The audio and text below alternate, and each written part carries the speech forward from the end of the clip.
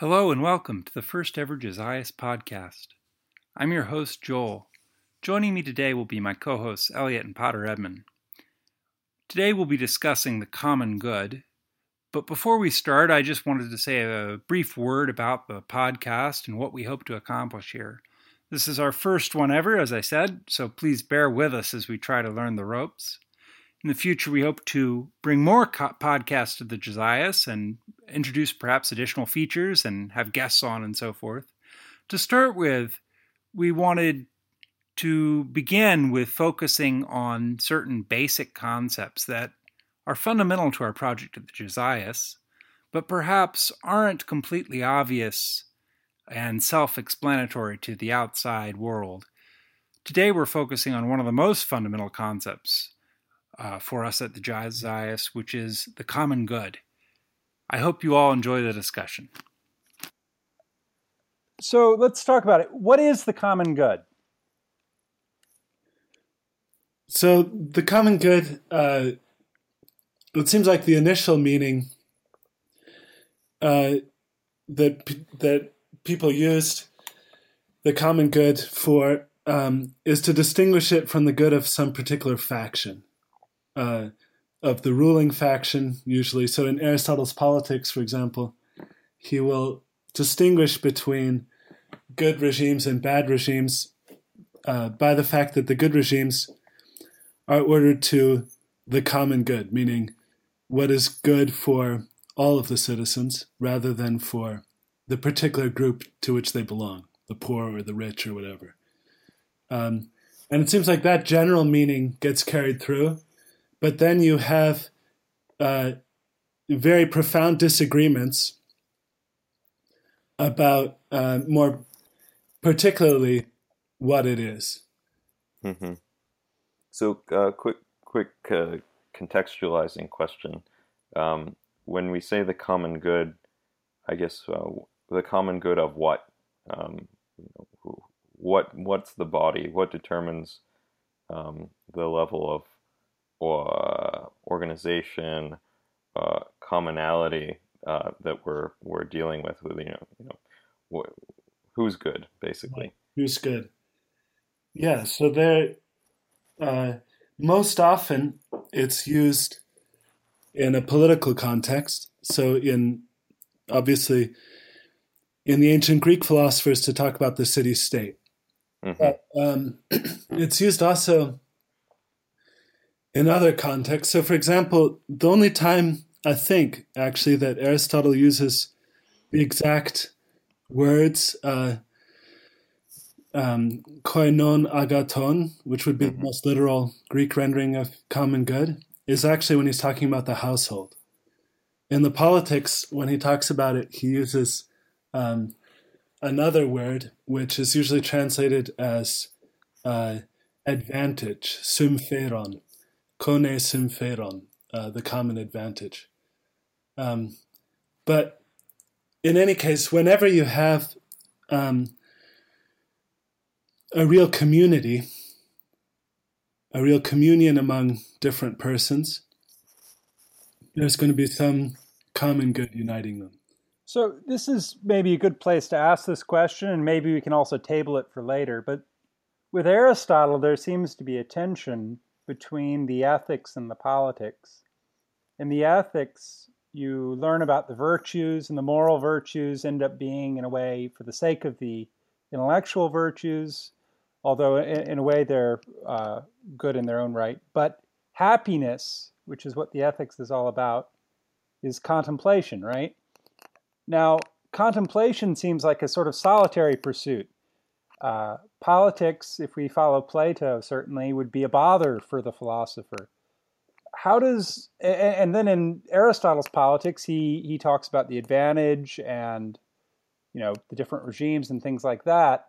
How do you tie back in happiness of the individual, which would be contemplation, most properly, with the common advantage or the common good?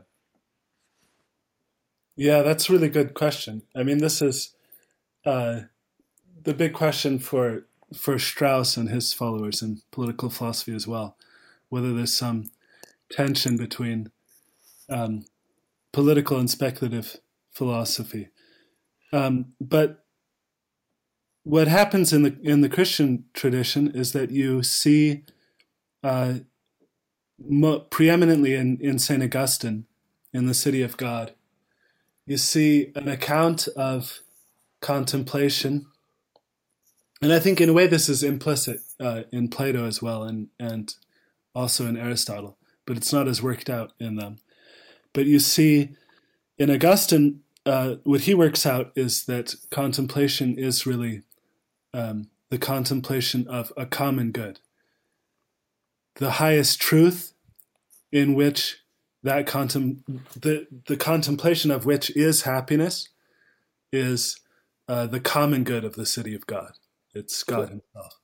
So it ends up being that the object of contemplation is common, right? Right. So isn't that kind of a sleight of hand? I mean, aren't we switching over from talking about using the word common to mean something in which a variety of things receive perfection as an organic whole, to a sense of common as something universal that's shared by many, if that makes sense. God is not the perfect act of a city, right? Even the heavenly city doesn't achieve its union by doing God, right? Although in a sense maybe they do. Right. In a sense they do, and this is what Augustine will try to show, that peace, which is he sees as being sort of the immediate activity of the city. Mm-hmm. What its existence is peace. It's a tranquility of order. That peace is founded on all contemplating the same God. So that the order among the parts of the city, their order to each other, comes from their common order towards this one superabundant good that they're all enjoying. So the order of the city, the heavenly city, is achieved first by contemplating the common good, which is God, but then in contemplating as a communion, the saints in heaven achieve an order internal to themselves, with each other, which is itself an expression or a higher participation in the divine essence. Is that the idea? Yeah, that's exactly the idea. So he spends a lot of time contrasting the earthly city with the city of God, and showing that the unity that the earthly city has is a false unity, because the goods that the earthly city pursues, and here he's thinking especially of Rome as being kind of the greatest instantiation of the earthly city, are goods that are what we would call in economic jargon rivalrous goods. The more that I have of honor, which is what Rome is all about, honor, the more that Romulus has of honor, the less Remus has. So eventually Romulus is going to murder Remus so he can have all the honor himself. So that is, so to speak, the good that's at the foundation of the city, or that is causing the unity of the city, is also causing its disunity. So the earthly city is always, as it were, in conflict with itself. So I want to push a little bit more on this point, because it seems to me there's two levels of the common good, as there will be for Thomas on lots of areas. There's the natural and the supernatural, and we seem to be jumping straight to the supernatural. Yeah. But before we go there, if we think about the common good, I always think of a choir first as my example of something that really is not just achievable by many individually without being diminished, but it's something that can only be achieved by a certain cooperation between people And then the good harmony that arises is shared by them all. How does, on a natural level, happiness, which you could think of as a sort of contemplation, relate to the happiness that you might think of just sort of intuitively as a common good of a village, say, like the Right. well-ordered uh, uh, cooperation of people. Hold on just a second. You guys continue. Yeah, the common good of your household. Uh, yeah. Yeah, I mean, it does seem like in Aristotle you get, already in Aristotle you get two levels of happiness, as it were. There's moral virtue and there's intellectual virtue. Mm-hmm. And both of them are perfections of human nature. And happiness is, of course, the activity proper to us as human beings, done excellently. That is with virtue. And the activity that's proper to us seems to be twofold, though. There's this practical activity, and then there's contemplation, which is in some ways above our nature. It's sort of a divine activity. Mm-hmm. And the two they're distinguishable, but they're not completely separate. That is, both of them are perfections of the same nature. And as Joel was saying before, moral virtue is a presupposition to contemplation. That is, if you're dominated by your passions, then you're not even going to be able to begin to contemplate. So that Right. the practical life, in one way, is a preparation for the speculative life. But then it does seem like the highest realization of the practical life is in the perfect community, in the city, where you have everyone acting together according to the highest virtue, in civic friendship. And that does seem to be more at that level of the practical and moral rather than at the contemplative level. Yeah, you see this. You see this tension displayed very clearly in Plato, in the Republic, for instance. Aristotle, the tension seems to be there, but he doesn't. At least on my memory, he doesn't address it quite as directly. The tension between, again, sorry.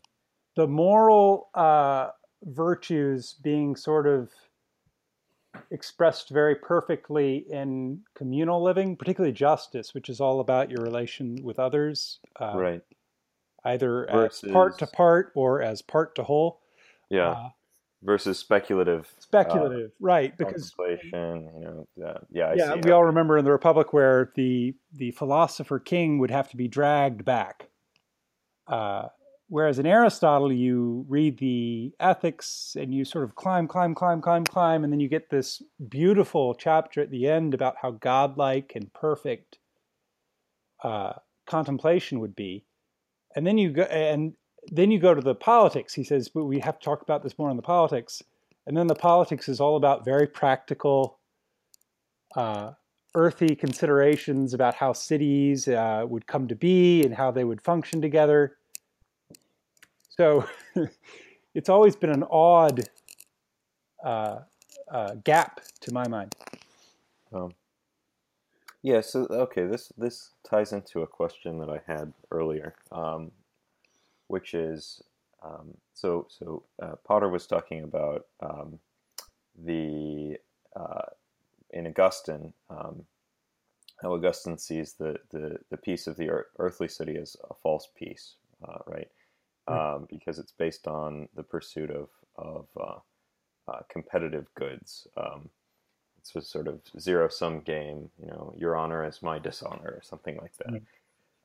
So, to what extent in the present life um, can we actually pursue um, politically or in real communities uh, the true common good of of man or the universe.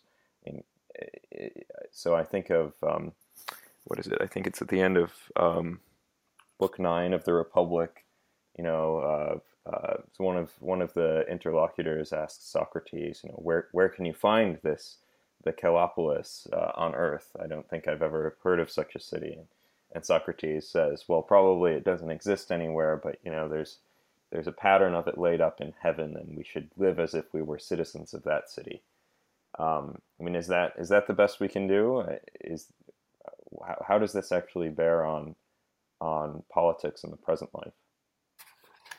Yeah, well, Augustine is usually read as being quite pessimistic about the possibilities of politics in this life, but I would actually not take the fully pessimistic reading of Augustine on this, because there are some passages where he suggests that there's a way in which earthly justice can be ordered to heavenly justice. And if you have rulers who are citizens of the heavenly city, they can cause an earthly peace in whatever city they happen to be ruling that is in some way a participation in the peace of the heavenly city. So the heavenly city is the Platonic form. You can have some image of it here in the earthly city. Okay. So we talked about Augustine a lot. When Aquinas follows Augustine and the other people that he's following here, where are his main discussions of this? Where would you turn to find Aquinas' discussions? Well, you have, he brings up the common good in many different contexts, which is one of the difficulties with interpreting what he thinks about it. A classical place to look is, of course, on kingship to the king of Cyprus, which is a relatively early work, and it's in a genre of mirrors of princes that has very particular conventions that he follows. But you do have there an account of the political common good laid out fairly systematically. And it's one that is indebted both to Augustine and to Aristotle. And there's a lot of emphasis on unity, the unity of the city or of the reign, the realm, as being the primary intrinsic common good. So this is really interesting, and since this is sort of designed to be an introduction to the common good, I thought maybe the way to explore Aquinas would be to break down what he means primarily by good and what he means by common, because it seems to me that both of these words are very vague or used in many ways, as Thomas liked to say, said in many ways. Let's start with good. What does it mean to be good? Isn't it just whatever I desire? What do you think? So how can there be a common good? Something is good if to play devil's advocate. Something is good if I desire it. Desiring makes the good. Eliot likes Wagner. I like ice cream. Potter Edmund likes chanting the hours. These are all different things. They don't share anything. We all make them good by our will.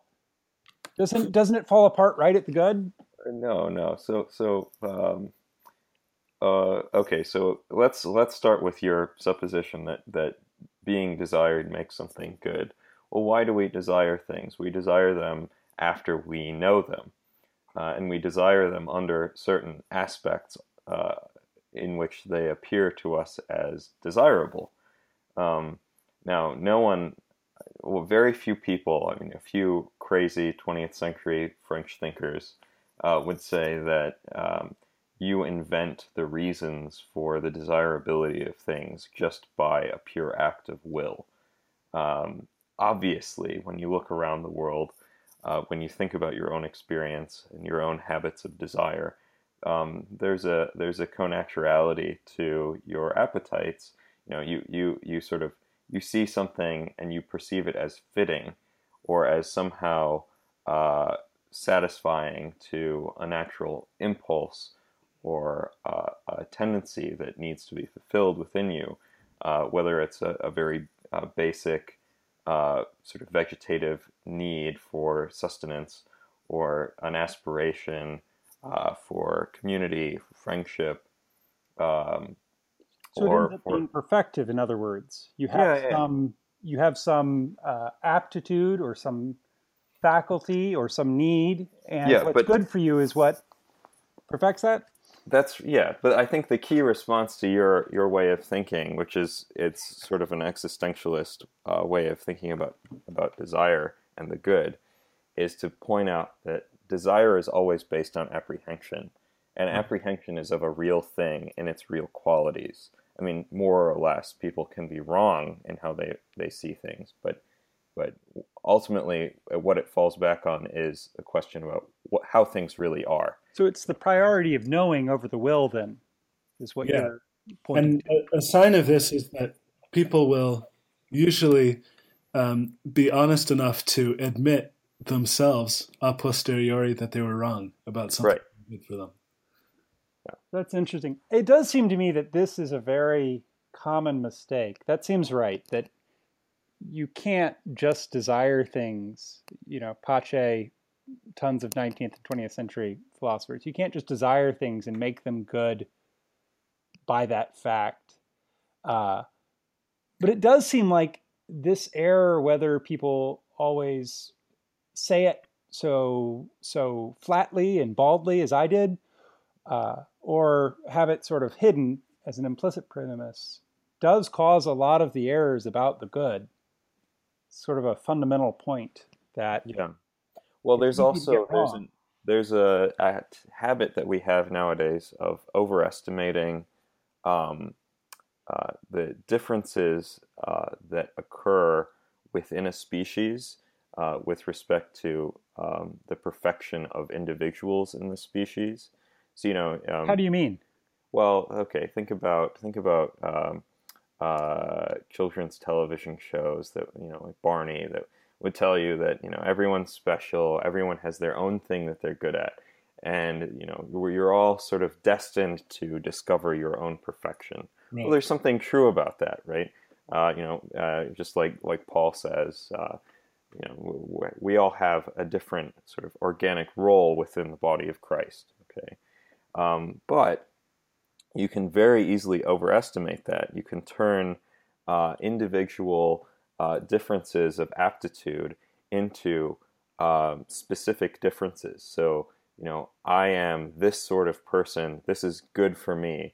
This idea of human perfection applies or doesn't apply to me differently than it applies or doesn't apply to you, right? So that way of subdividing the human species into different kinds, each with their own proper perfections, leads to a lot of the contemporary errors about morality. That's really interesting, and I'd never thought of it exactly that way. But it seems to me that this is something that is almost a hallmark of modern thinking about the good, and it ties into something that Potter Edmond told me about a long time ago, namely the problematic way that moderns think about authenticity.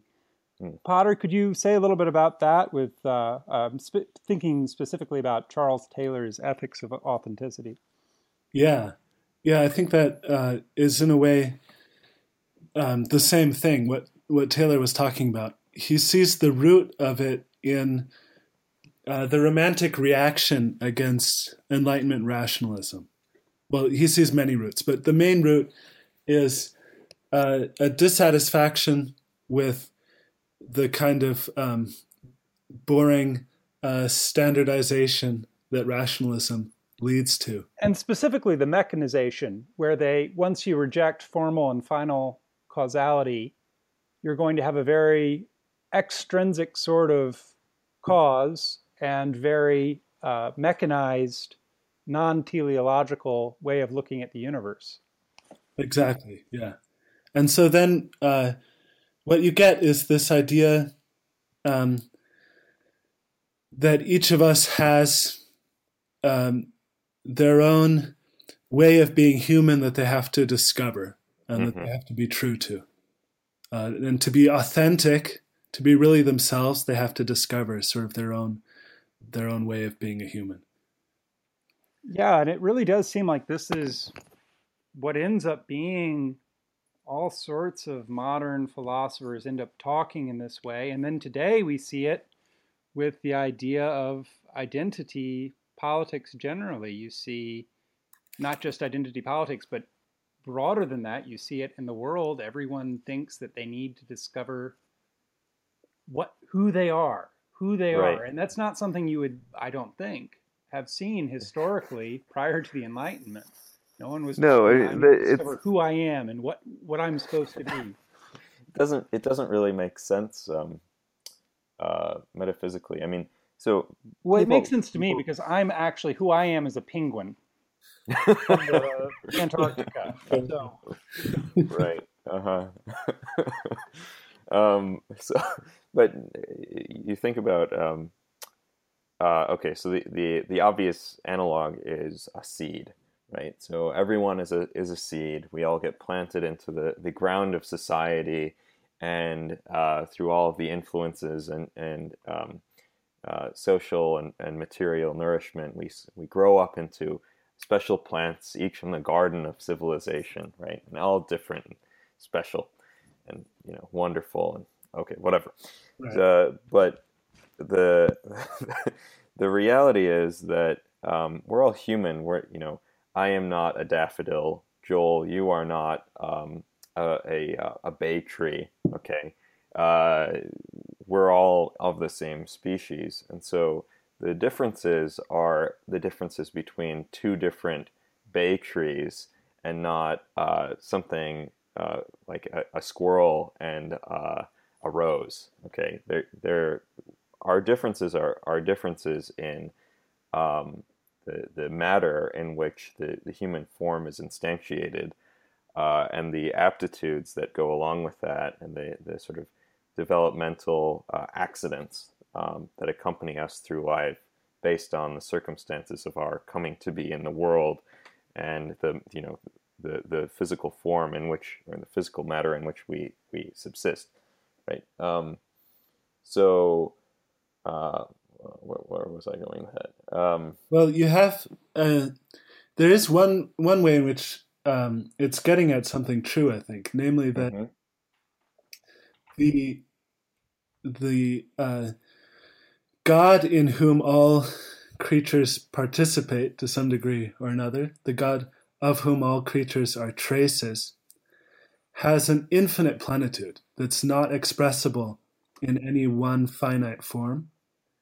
Yeah. And so it is true that they're going to be a quasi infinite number of wonderful creatures that each express um, some aspect, as it were, although that's kind of a bad metaphor for it, some aspect of the divine glory. Mm-hmm. And that I think is very true. But I think what the ideal of authenticity completely leaves out is that for us as rational creatures, the highest realization of ourselves, our fulfillment, comes in returning to the source from which we came. Not only in instantiating some particular aspect, but in returning to the fullness itself. And that's something that unifies all of us, that brings us to a greater unity when we all share that one common good. Yeah, it leaves out entirely, it seems to me, that yes, there's a great variety of ways that you can be a human and be a good human. Uh, but the starting place is the common nature and perfecting that nature. rather Yeah. than discovering for yourself or inventing for yourself, depending on which modern philosopher you're talking about, some nature that you can then be true to. Right. This could be an entire podcast. I want to move on really quickly in the time we have left. Potter, would you just say a few words before we turn to what common means about the difference between an intrinsic good and an extrinsic good? We often hear, or I read about this, and it's what does that mean? Yeah, so that's a relatively simple distinction. Aristotle in the Metaphysics, book 12, he talks about this, that there's a good that's realized among the members of a community. For example, an army, you have an order among the different soldiers, and that's something good that's realized in the community itself. And then you have a good that's outside of them, but which is still their goal. For example, in the case of the army, victory. So go ahead. So let's keep it on an individual. If I'm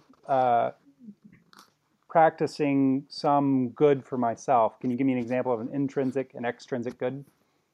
well, it is the distinction does primarily refer to communities. Oh, okay. There's something analogous looking at one individual because man is a microcosm, as it were. So you can see an intrinsic good of Pater Edmond would be virtue if he had virtue.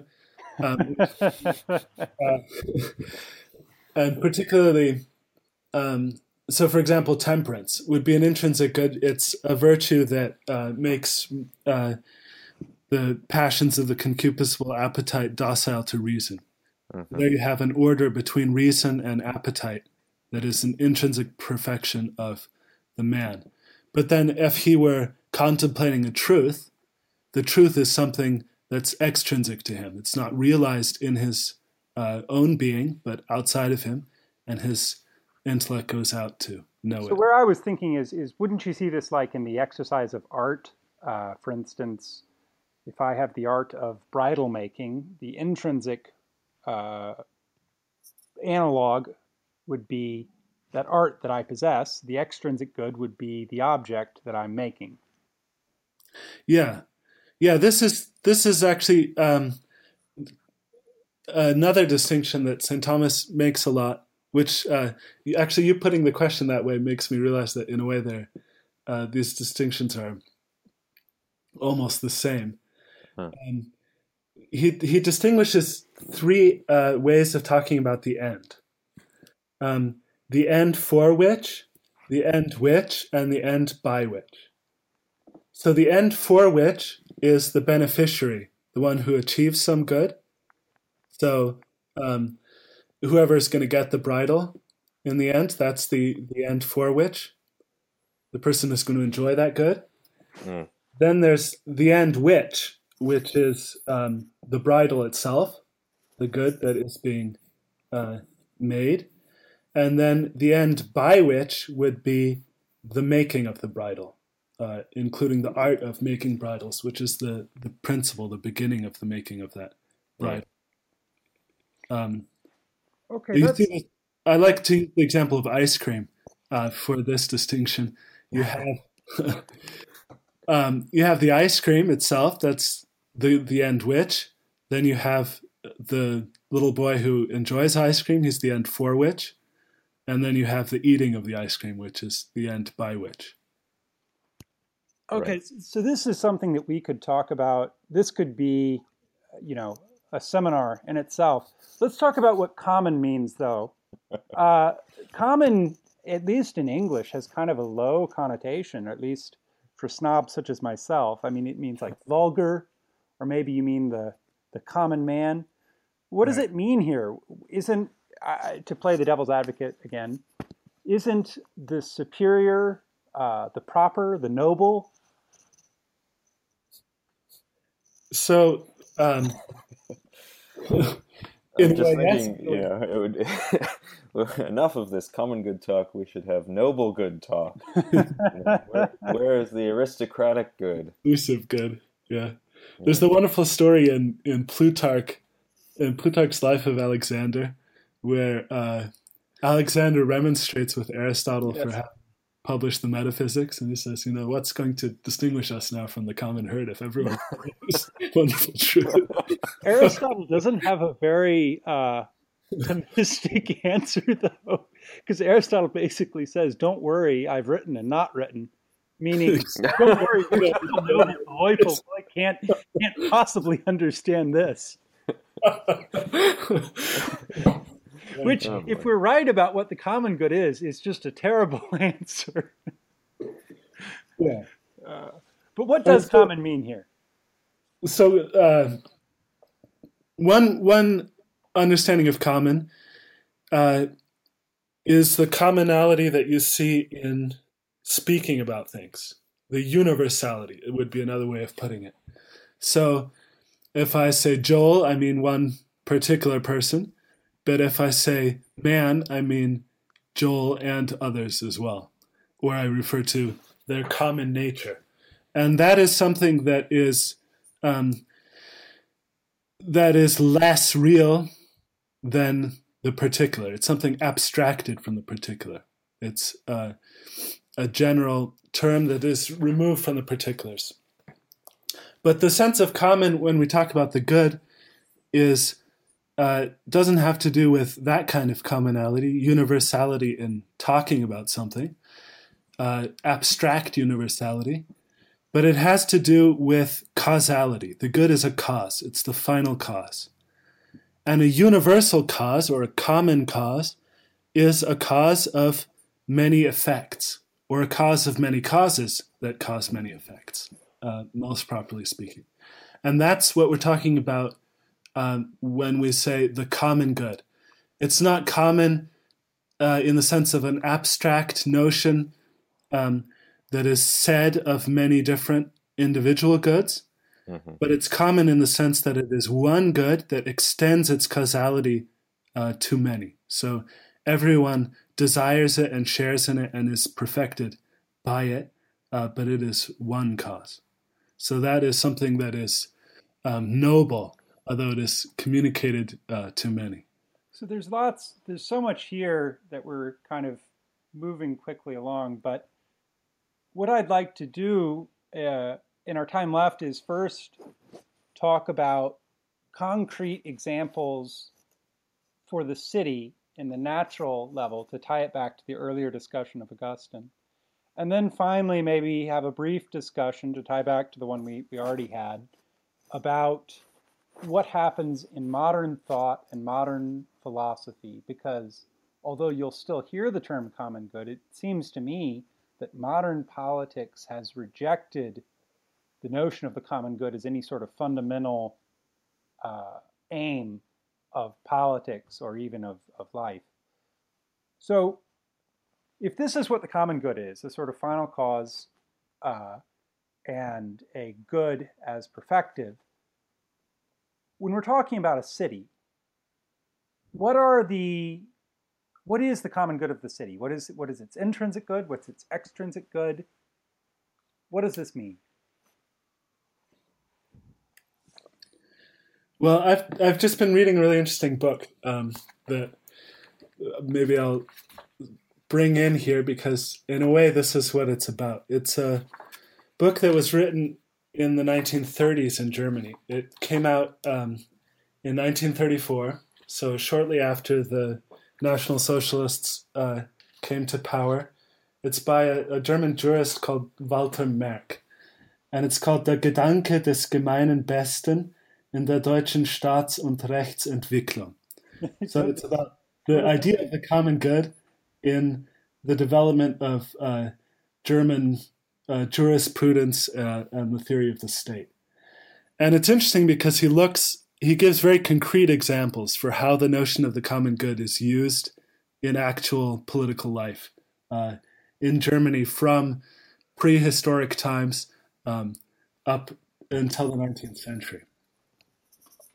And it seems to me the point of this book is, although Merck was actually a member of the Nazi Party. Oh, no. Yeah.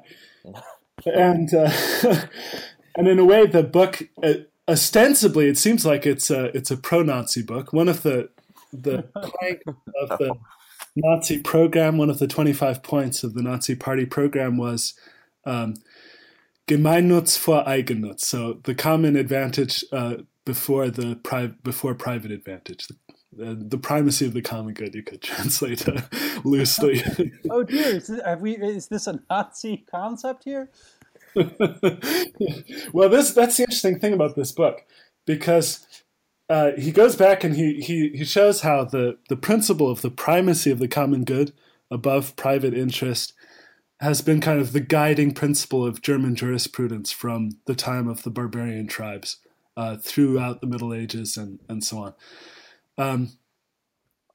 And so if you just hear that, you might think that, well, okay, what this is going to mean is a totalitarian notion of what the common good is. The common good is what benefits the German nation as a kind of hypostasized mystical entity, and it's going to crush the good of individuals. It's totalitarian. But what Merck actually shows is the opposite, and which is why I think that, in fact, his book is really an esoterically anti-Nazi book. It's if there's ever a book that calls for a Straussian reading, it's Merck's book here. And what he shows is that, in fact, in both an ancient German law, as far as it can be reconstructed, and in Frankish law and in medieval law, the notion of the common good is used to limit the arbitrary power of the rulers, to limit them to serving the good of their subjects. And particularly, he sees the jurists see the primary intrinsic common good of a realm or of a city as being found in justice and peace. And so the role of the government is to defend the peace of the community against being destroyed by injustices. So that's really interesting, and I think it's something important, particularly because if you're an integralist, the question that has to be answered is, are you a totalitarian of some sort? Right. And then the answer is no, but it's an important point to make. And I guess I'll ask it this way, once again, sort of asking the question as the devil's advocate, as it were. If we're thinking of the common good as a cause, so it's common in causality, Right. wouldn't that common cause ultimately be the ruler? Whether you consider the ruler to be a single monarch or whether you consider it to be the Politburo or whatever you want. And wouldn't that just naturally be sort of totalitarian? Everyone has to sacrifice themselves for this great cause of the state, the Volk, whatever you want. So Thomas has this reminds me of something in the prima pars of the Summa. Thomas is talking about the way in which the will dominates the passions in the soul, and he contrasts the domination of the will over the passions, the other appetites, the non-rational appetites, to the way that a ruler can dominate a city, either by a political domination or by a despotic. So, in other words, the way that he sees the human soul being constituted is that the will rules by harmonizing with the cooperation and participation of the other appetites, rather than simply by dispatching them willy-nilly according to its own disposition. So, the common good in a well-organized city is in the same way. It's a harmonizing good rather than a tyrannical good, right? It's kind of a Platonic way of analogizing backwards to the city from a sort of psychological thing. Anyway. Yeah, I think that's a really good point. You can see very clearly in the human soul that the good of the soul cannot be served by destroying the individual faculties of the soul. Mm-hmm. If you destroy the irascible faculty, that's just going to destroy the person. It's not going to perfect them. And so the common good, if it's really the perfection of the community, it's going to consist in bringing each part to its proper perfection so that they can all work together harmoniously. And as a second step, as it were, you can see that in the case of the city, the beneficiary of the common good is not the community as a whole, because the community as a whole doesn't have a soul. It's not able to desire the good. It's not a hypostasis. The beneficiaries of the common good are the persons that make up the community. Right. I mean, that's a huge point, right? So it's never going to be that the state is some sort of leviathan, the perfection of which we seek at any cost to the citizens, you know. Right. So you can't have a Maoist. A Maoist. Right. And this also points to how this notion of the common good is distinct not just from totalitarianism, but also from the sort of extreme personalism that you find maybe in unnamed French writers in the 30s.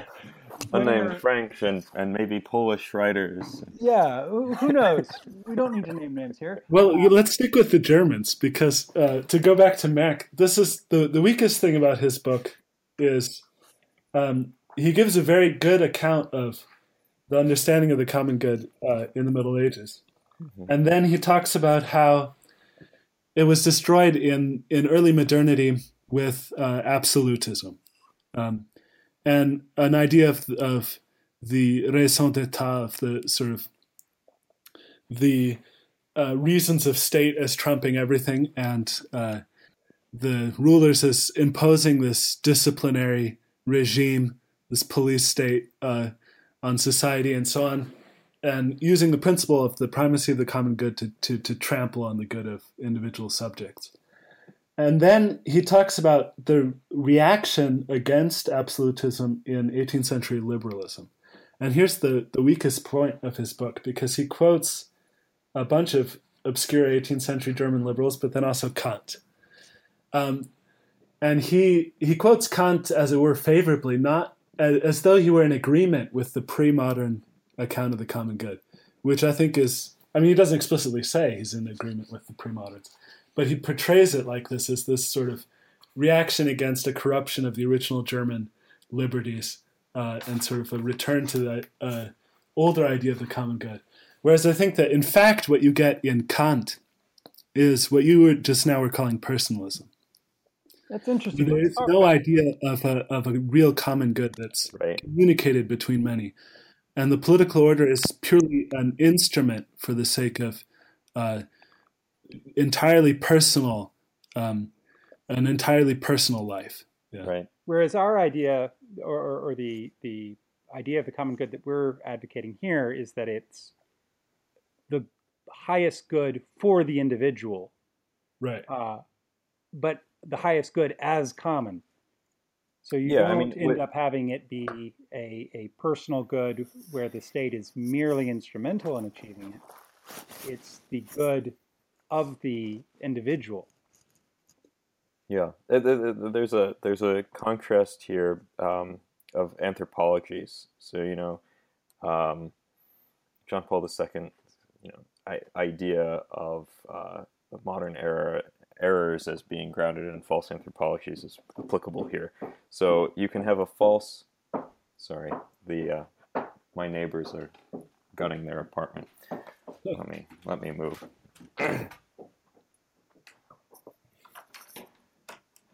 Okay, so you can have a false anthropology of the common good that's based on the idea of human beings as fundamentally antisocial, right? So for Kant, human nature is it's kind of this protected sphere of internal ends and respect and freedom and whatever else.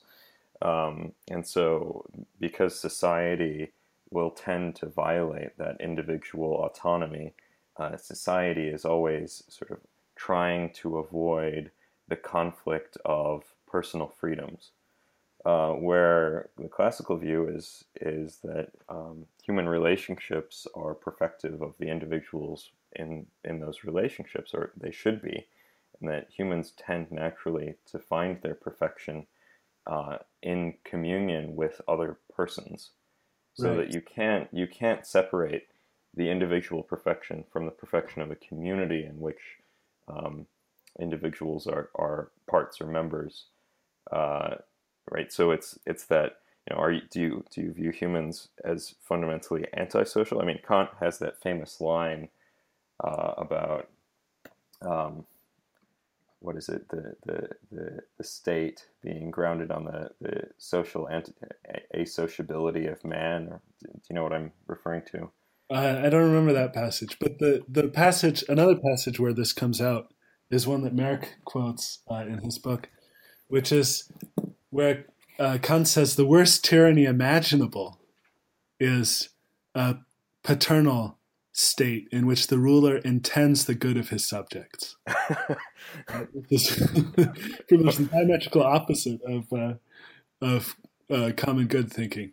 And the reason is that Kant sees the dignity of human nature as being its autonomy.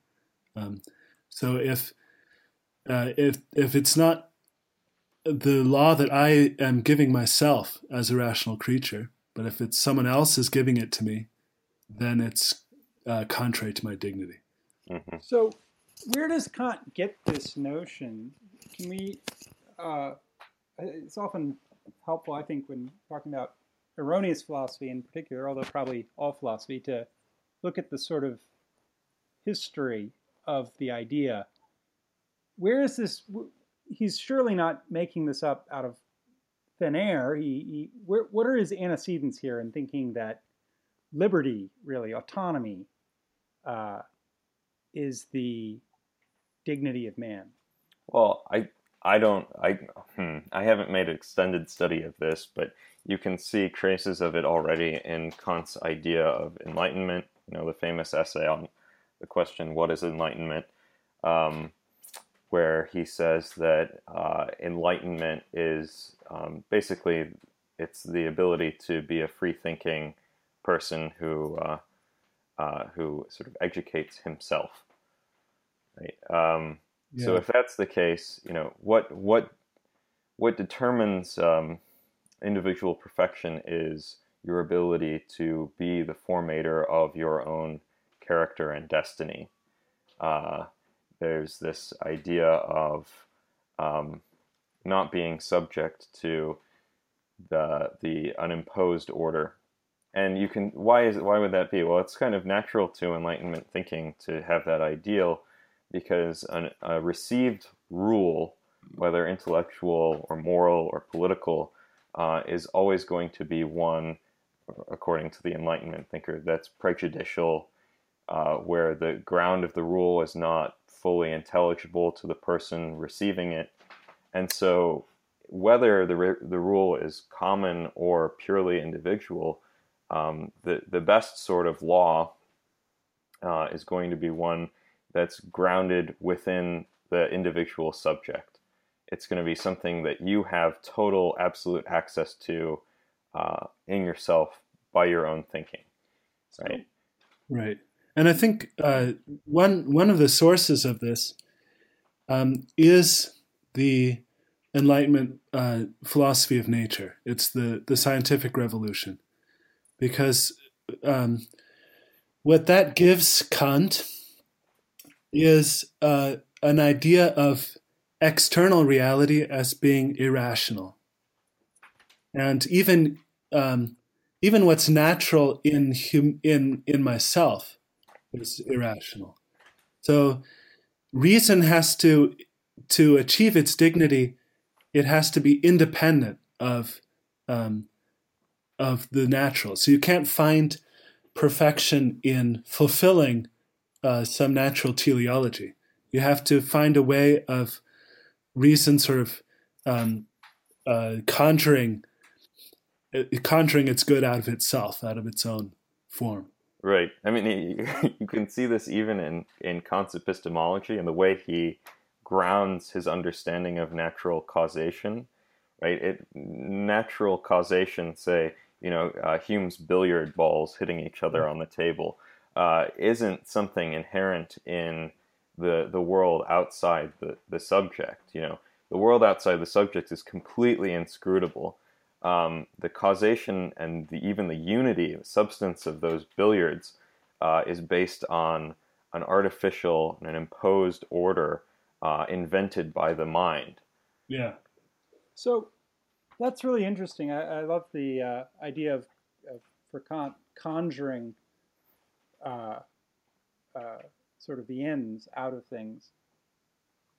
Before we go, and maybe it's the last thing, I just want to push again on this point. There are certain Thomists or soi-disant Thomists, such as Robert George, who think of the common good as an instrumental good.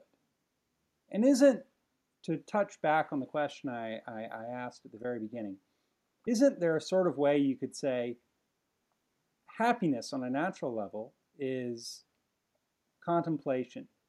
The state provides me with peace, which means that there's not war. It means I have food. It means I have shelter. It means I can have leisure as well. And I can spend my time, contemplation famously being a solitary activity, I can spend my time out contemplating the truths. Sure, maybe I have to come together to go to school to learn things, but once I become the master, I go off, and what the state gives me is the ability to pursue this good on my own. And even in lower ways of contemplating beauty in like a museum or something, the state provides the museum, but then everyone looking at it together, you're each having a private good. You're even though it's shareable, in a way it's yours alone. Where does this, how would you respond to this, Elliot and Potter? You go first, Elliot. So I'm thinking of this museum scene. I guess